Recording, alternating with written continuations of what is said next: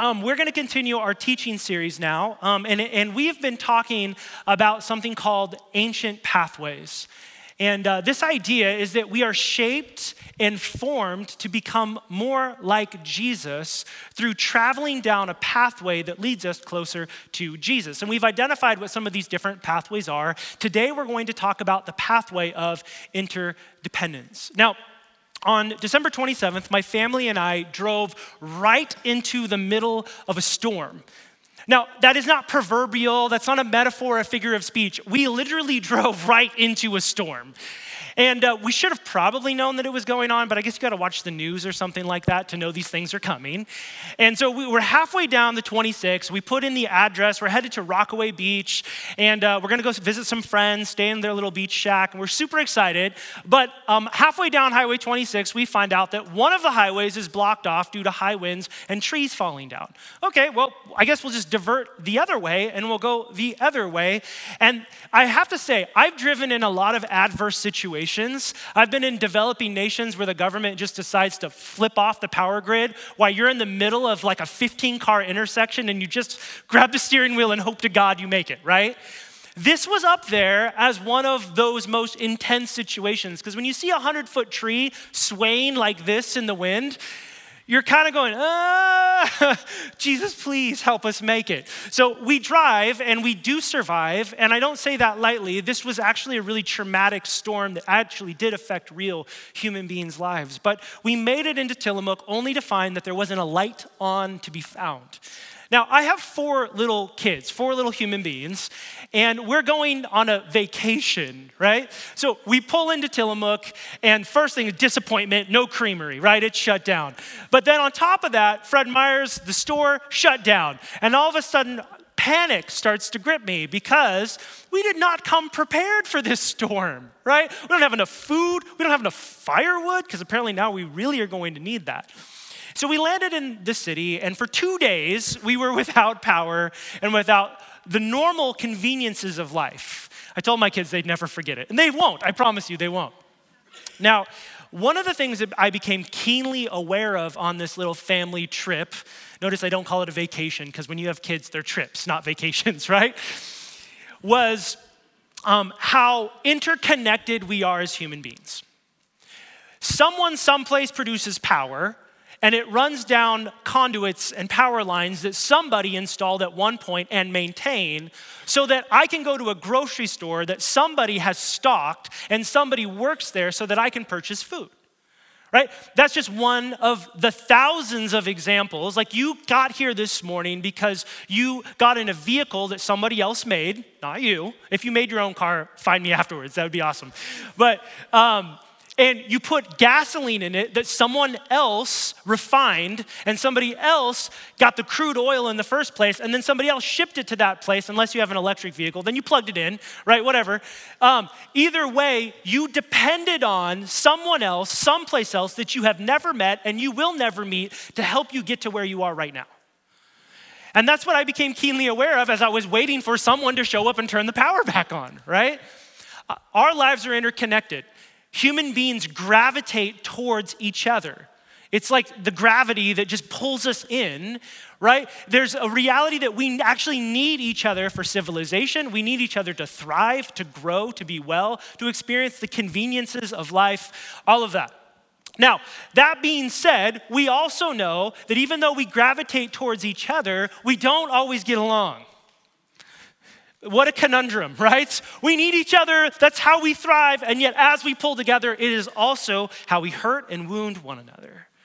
Now, the Bible is not immune to this. It's not unaware of this tension that we experience. While we are interconnected, what the Bible introduces us to is an idea beyond us just being connected in our shared humanity and moving us towards an idea which is called interdependence. Now, here's the definition of interdependence we're going to work from today. It's going to pop up on the screen, but I'm going to read it to you. Just remember the gist of it. You don't have to remember it word for word, but here's the idea. 2 people involved in each other's lives in a meaningful way, with mutual dependence that requires vulnerability, trust, and common sharing of each other's lives. It takes work, sacrifice, and the grace and love of God to flow into you, through you, and to one another. It's hard, and it is good. How many phrases in life could be summed up as, it's hard, but it is good, right? We're talking about ancient pathways that shape and form you to become more like Jesus. The pathway of interdependence may be one of the most ancient pathways. Now, in order to begin to even understand what interdependence is, how it works out in our life, why it's essential, we have to go back as far as we possibly can, because what's more ancient than Genesis 1, the very beginning of the human story? So if you have a Bible, would you turn there with me? Genesis 1, turn it on, Genesis 1. If you don't have a Bible or if you're new to the Bible, good news, Genesis means beginnings, and it is the very beginning of the Bible, chapter 1. And we're literally looking at verse 1. In the next hour, we're going to cover the whole Bible. So strap, and just kidding, it's not going to be an hour. But we are going to look at the beginning, and there's a reason why. Genesis 1, verse 1 and 2. In the beginning, God created the heavens and the earth. Now the earth was formless and empty. Darkness was over the surface of the deep, and the Spirit of God was hovering over the waters. Now, in the beginning, there was chaos and darkness, but then God speaks, and light extinguishes darkness. Chaos is replaced by order, purpose, and meaning, and a world once void of life is teeming with hope and possibility. This is the first thing we learn about God in the Bible. And here's the good news. Are you ready? He is still in the business of putting broken things back together again. After all, that is the story of God, putting broken creation, broken people back together the way he intended. How did he intend? That's important. You know, on my way home, I drive past a house, and there's a boat on a trailer in the front yard. Now, it's clear the boat has been there for a long time because there's grass growing on the boat. Now, grass is supposed to grow in a lot of places, but I tell you, fiberglass is not the greatest environment to grow grass.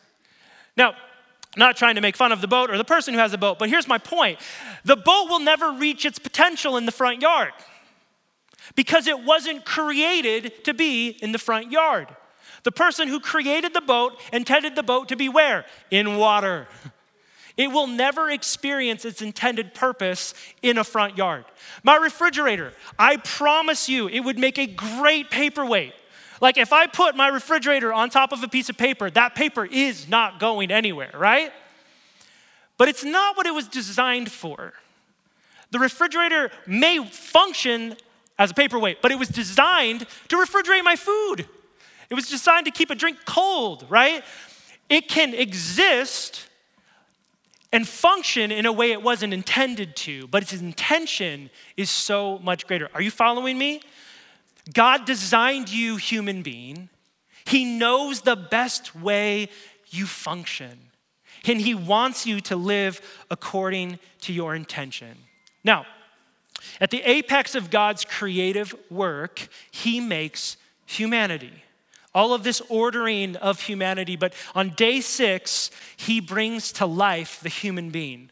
Verse 26, then God said, let us make mankind in our image, in our likeness, so that they may rule over the fish in the sea, over the birds in the sky, over the livestock and all the wild animals, and over all the creatures that move along the ground. So God created mankind in his own image. In the image of God, he created them. Male and female, he created them. God blessed them and said, be fruitful and increase in number, fill the earth and subdue it, rule over the fish in the sea, over the birds in the sky, and over every living creature that moves along the ground. Then God said, I give you every seed-bearing plant on the face of the whole earth, and every tree that has fruit and seed in it, they will be yours for food, and to all the beasts of the earth, and all the birds in the sky, all the creatures that move along the ground, everything that has breath of life in it, I give every green plant for food. And it was so. So God puts humanity in the world, the beautiful, perfect world that he creates. He gives them charge and leadership and power. He delegates his authority. He calls them kings and queens over creation. We find that we were created to be fully dependent on God. We find that we were created to reflect who God is to the world around us. Bonus points.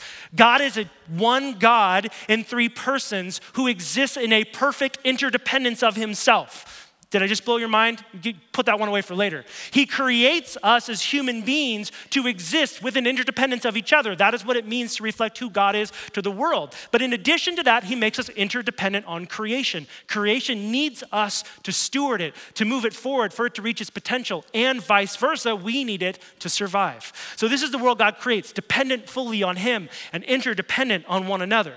Now, verse 31, then God saw all that he had made, and it was very good. And there was evening, and there was morning the sixth day.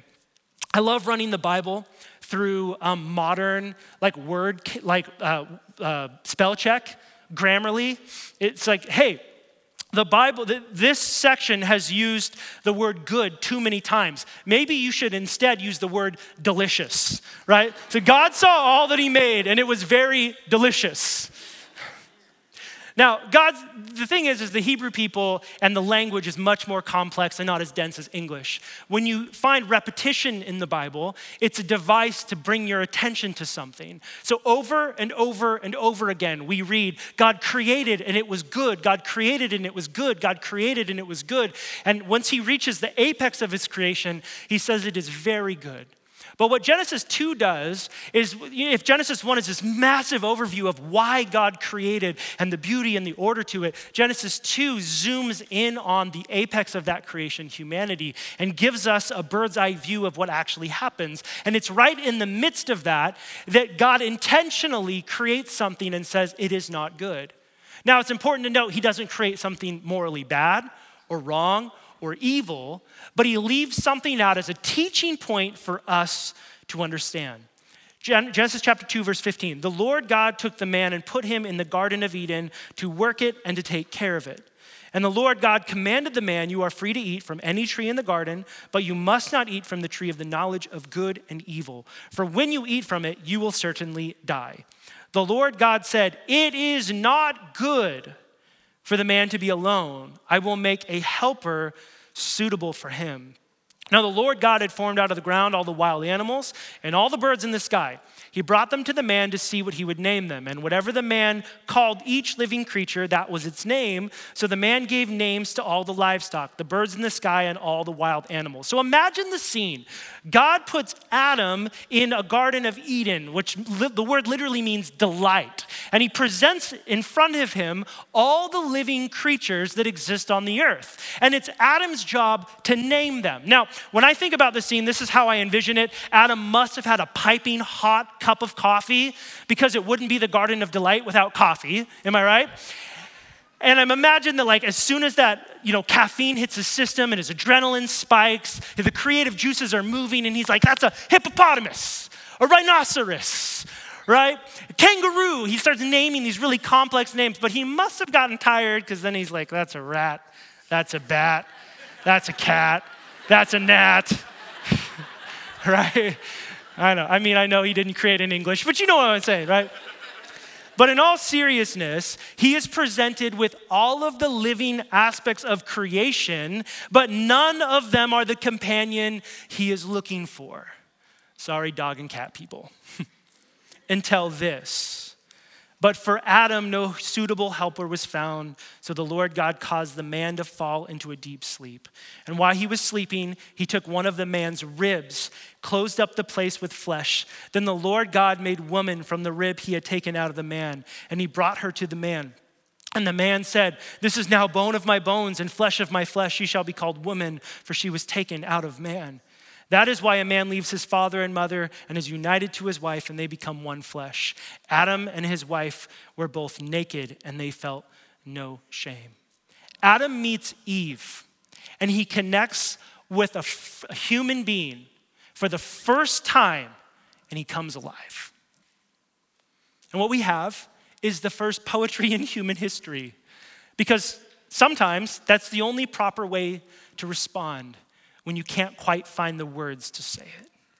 Now, I wish we talked about this more because God has always been and will always be the most pro-women activist in the universe, right? Get this for traditional, okay? Woman, from the side of man. Rib, the idea is from the side. Hebrews were big on word pictures when they used words. It was supposed to evoke something that came from the side, not in front and not behind, but side by side.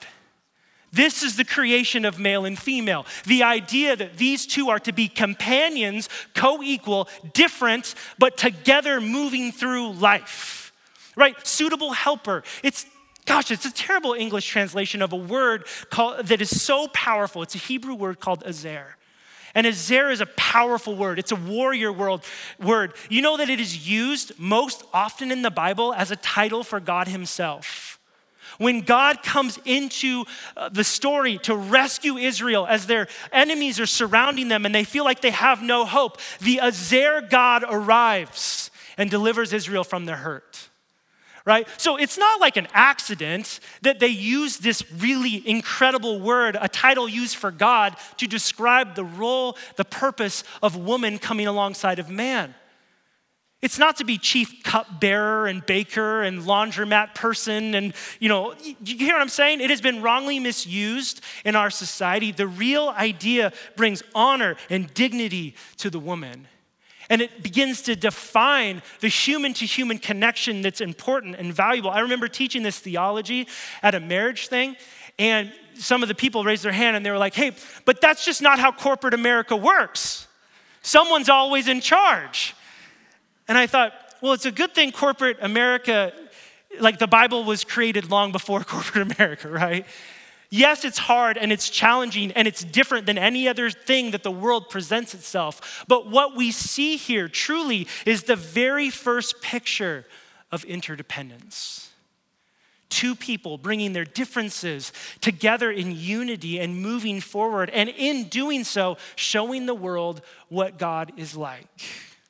Now, we read naked and unashamed, and in a hypersexualized culture, we instantly go there. And hear me, God created it, and he said it was good, and he told them to mature, to multiply, right? So that is definitely there, but what it symbolizes is actually something much deeper. It symbolizes that these two very different people, in their vulnerabilities and even weaknesses, were safe with one another. That there was nothing hidden and nothing to be ashamed of by each other. That is what interdependence looks like.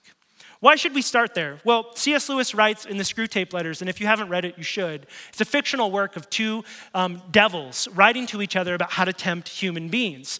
But he writes this, and it's one devil writing to another. It is funny how mortals always picture us putting things into their minds, when in reality, our best work is done by keeping things out. We think, man, they're putting that bad thought in my mind. But oftentimes, the best work of the enemy is not allowing the good and the beautiful and the true to come in. And what is good and beautiful true? That God created this as the picture for human relationships and flourishing. Let that into your mind, and it's incredible how the truth of God changes things.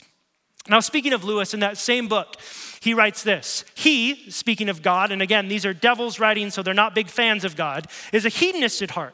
All those fasts and vigils and stakes and crosses are only a facade. We're only like foam on the seashore, out at sea. Out in his sea, there is pleasures and more pleasures. He makes no secret of it. At his right hand are the pleasures forevermore. He has filled his world full of pleasures. There are things for humans to do all day long without his minding in the least. Sleeping, washing, eating, drinking, making love, playing, praying, working. And hear this, everything has to be twisted before it is of any use to us. We fight under cruel disadvantages because nothing is naturally on our side. Now, I don't have the time to summarize the entire Bible. But here's the reality of God's good and beautiful and created world. What enters into the story is human rebellion. And the word for that is sin. And sin is a corruption. It's not just doing bad things. It's the corruption of the human heart and our inclination to define what is good and evil on our own terms and to reject God. No longer living in dependence on God it causes a fractured relationship with God, but it also fractures the relationships with one another. These things sort of have a ripple effect. And sin enters into the story, but fast forward, Jesus is the antidote to the sin in our lives. Amen? Jesus is our healer. Jesus is the one, in the words of Paul in 2 Corinthians chapter 5, God made him who had no sin to be sin for us, so that in him we might become the righteousness of God.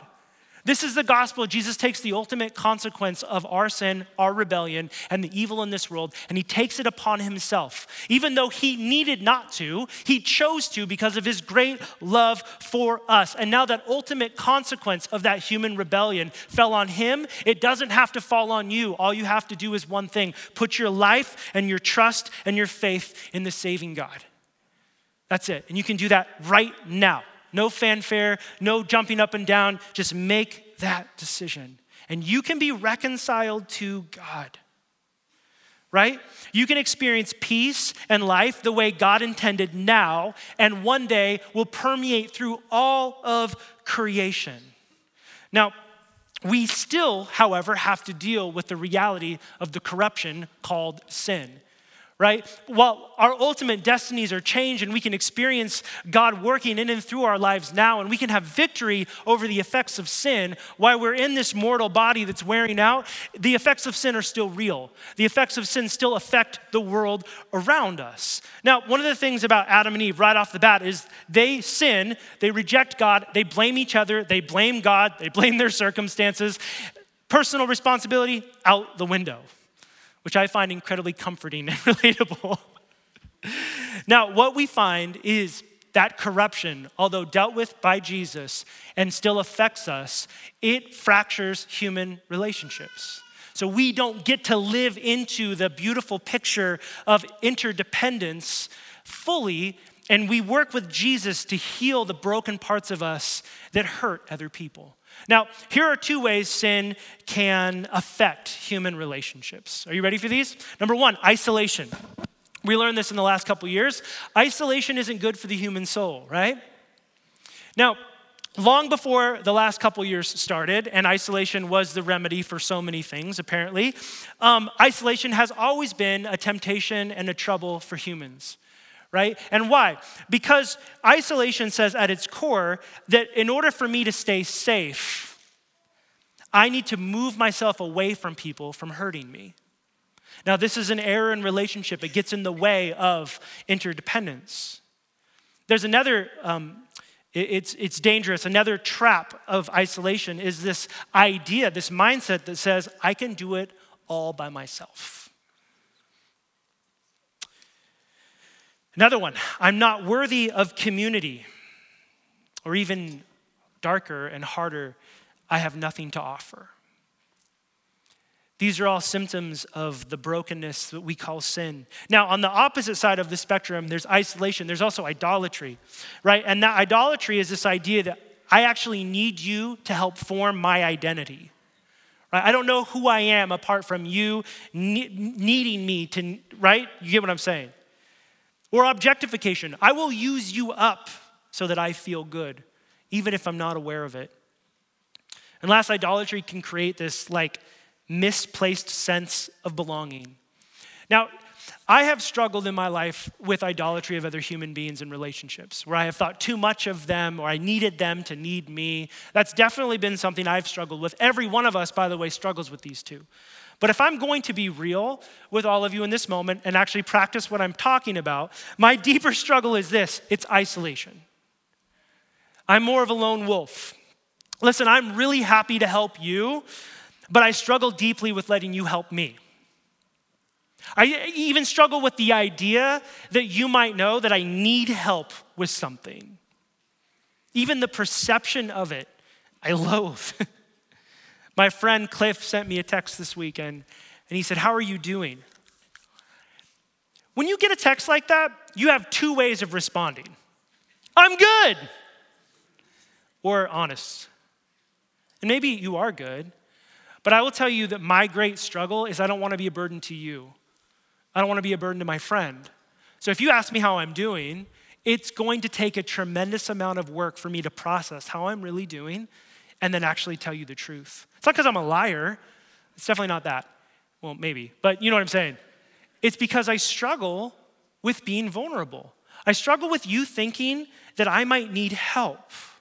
And so it's in those moments that I have an opportunity to overcome the brokenness of isolation, to act differently than I feel, to respond with honesty. See, I remember when someone pointed out to me that God becoming human in the person of Jesus subjected himself to the limitations of interdependence. Crazy thought. When God became Jesus, he intentionally subjected himself to needing to be cared for. Someone had to nurse him, Mary, protect him, right? He would get tired and need food and rest.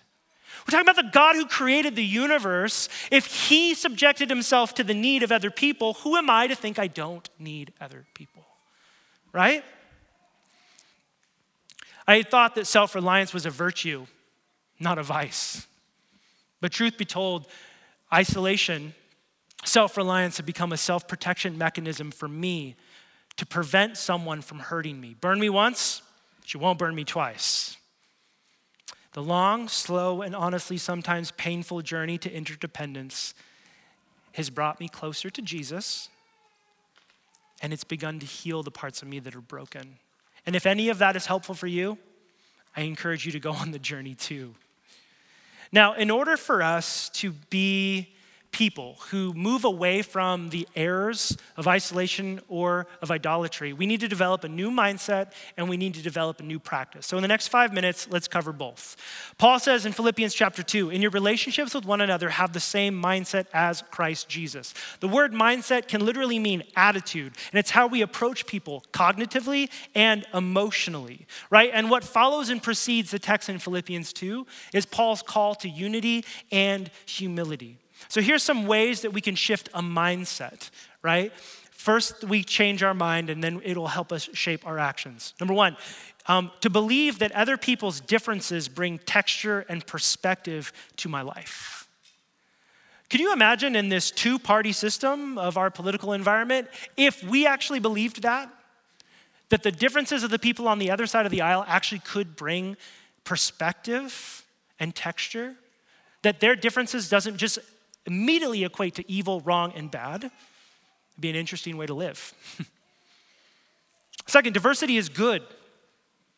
Homogenizing humanity is bad and dangerous, although it's actually really comfortable. If you surround yourself only with people that look like you, act like you, think like you, read the same things you do, watch the same things you do, you know what will happen? Your ideas will be reinforced, even the bad ones. There's a danger in homogenizing humanity. It isn't healthy. Diversity, on the other hand, which opens the door for conflict, I get it, is good. Why? Because you help me see God in ways I cannot alone. It's perspective. You guys remember Keith Jenkins? He's one of my friends. If you don't, Keith's a great guy. Him and I were walking through Nashville, Tennessee one time, and he bumped me, and he goes, "Lessler, you're a big dude." I was like, well, that came out of nowhere, okay. He was like, "You're tall, broad shoulders, and you're loud." And I was like, "Thanks for building me up." But it was perspective that I didn't have. Because growing up as an athlete, I played basketball through high school and college, I was always thought of myself as too small. Now, I'm almost 6'4". The average male in the world is 5'6", which means I'm almost a foot taller than the average person. But in my twisted perspective, I'm too small, right? And if you know, you know. This is the sign when you get dunked on, somebody says, "Too small," which I've been dunked on many times.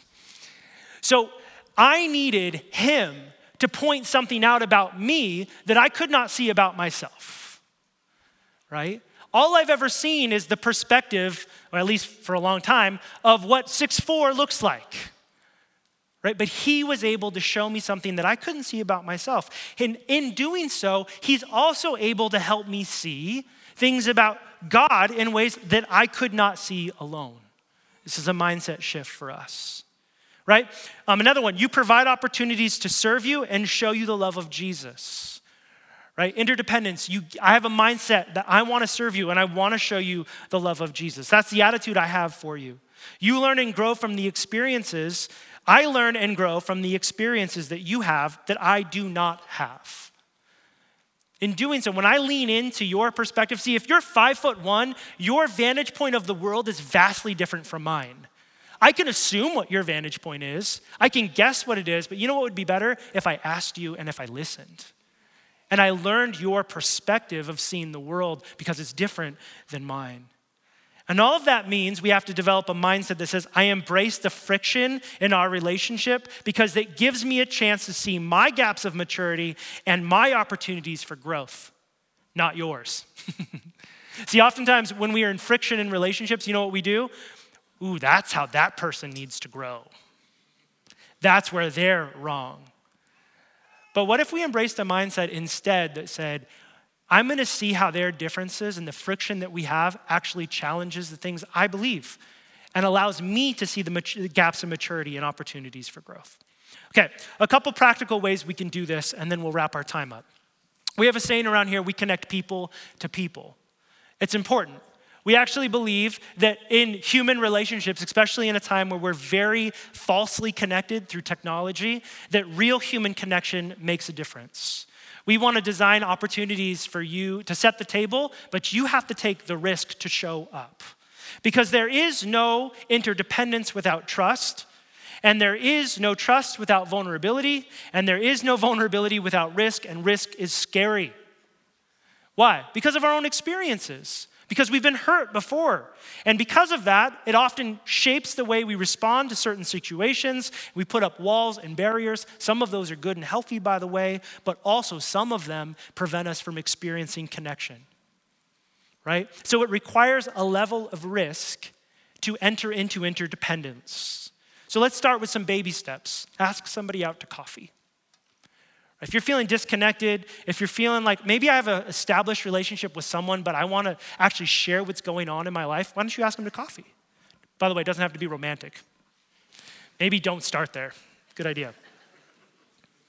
If there's someone you trust and you're going through something hard, confide in them. Give them the opportunity to hear you and listen. Take the risk, right? Ask for prayer. That's hard. Not just generic, like, God, or say, like, hey, Chrissy, these are my unspokens. Will you pray for those? No, like, give them something tangible and specific. Ask for prayer. Be real about it.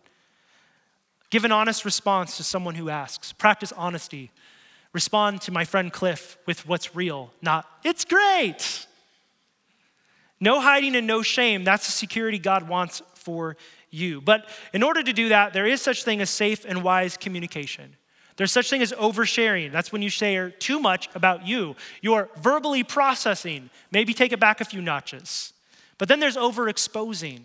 It's when somebody shares something with you and you go tell other people what it is, right? And you're betraying their trust. You're exposing them when they were coming to you for confidence. Now, here's a couple practices we can do to foster and cultivate interdependence. Number one, be more curious than you are convinced. Be more curious than you are convinced. Be kind, be curious, and listen. Jesus asked great questions. What do you want me to do for you? That was a question Jesus asked a lot. Jesus listened to what people had to say, not just their words, but deeper than that. I think it's a good idea to be like Jesus, right? Pay attention. What do you notice? Ask questions. What brings somebody alive? Ask them that question. Ask them how they feel. Occasionally stretch yourself out of the confines of safe. Ask help and input from other people.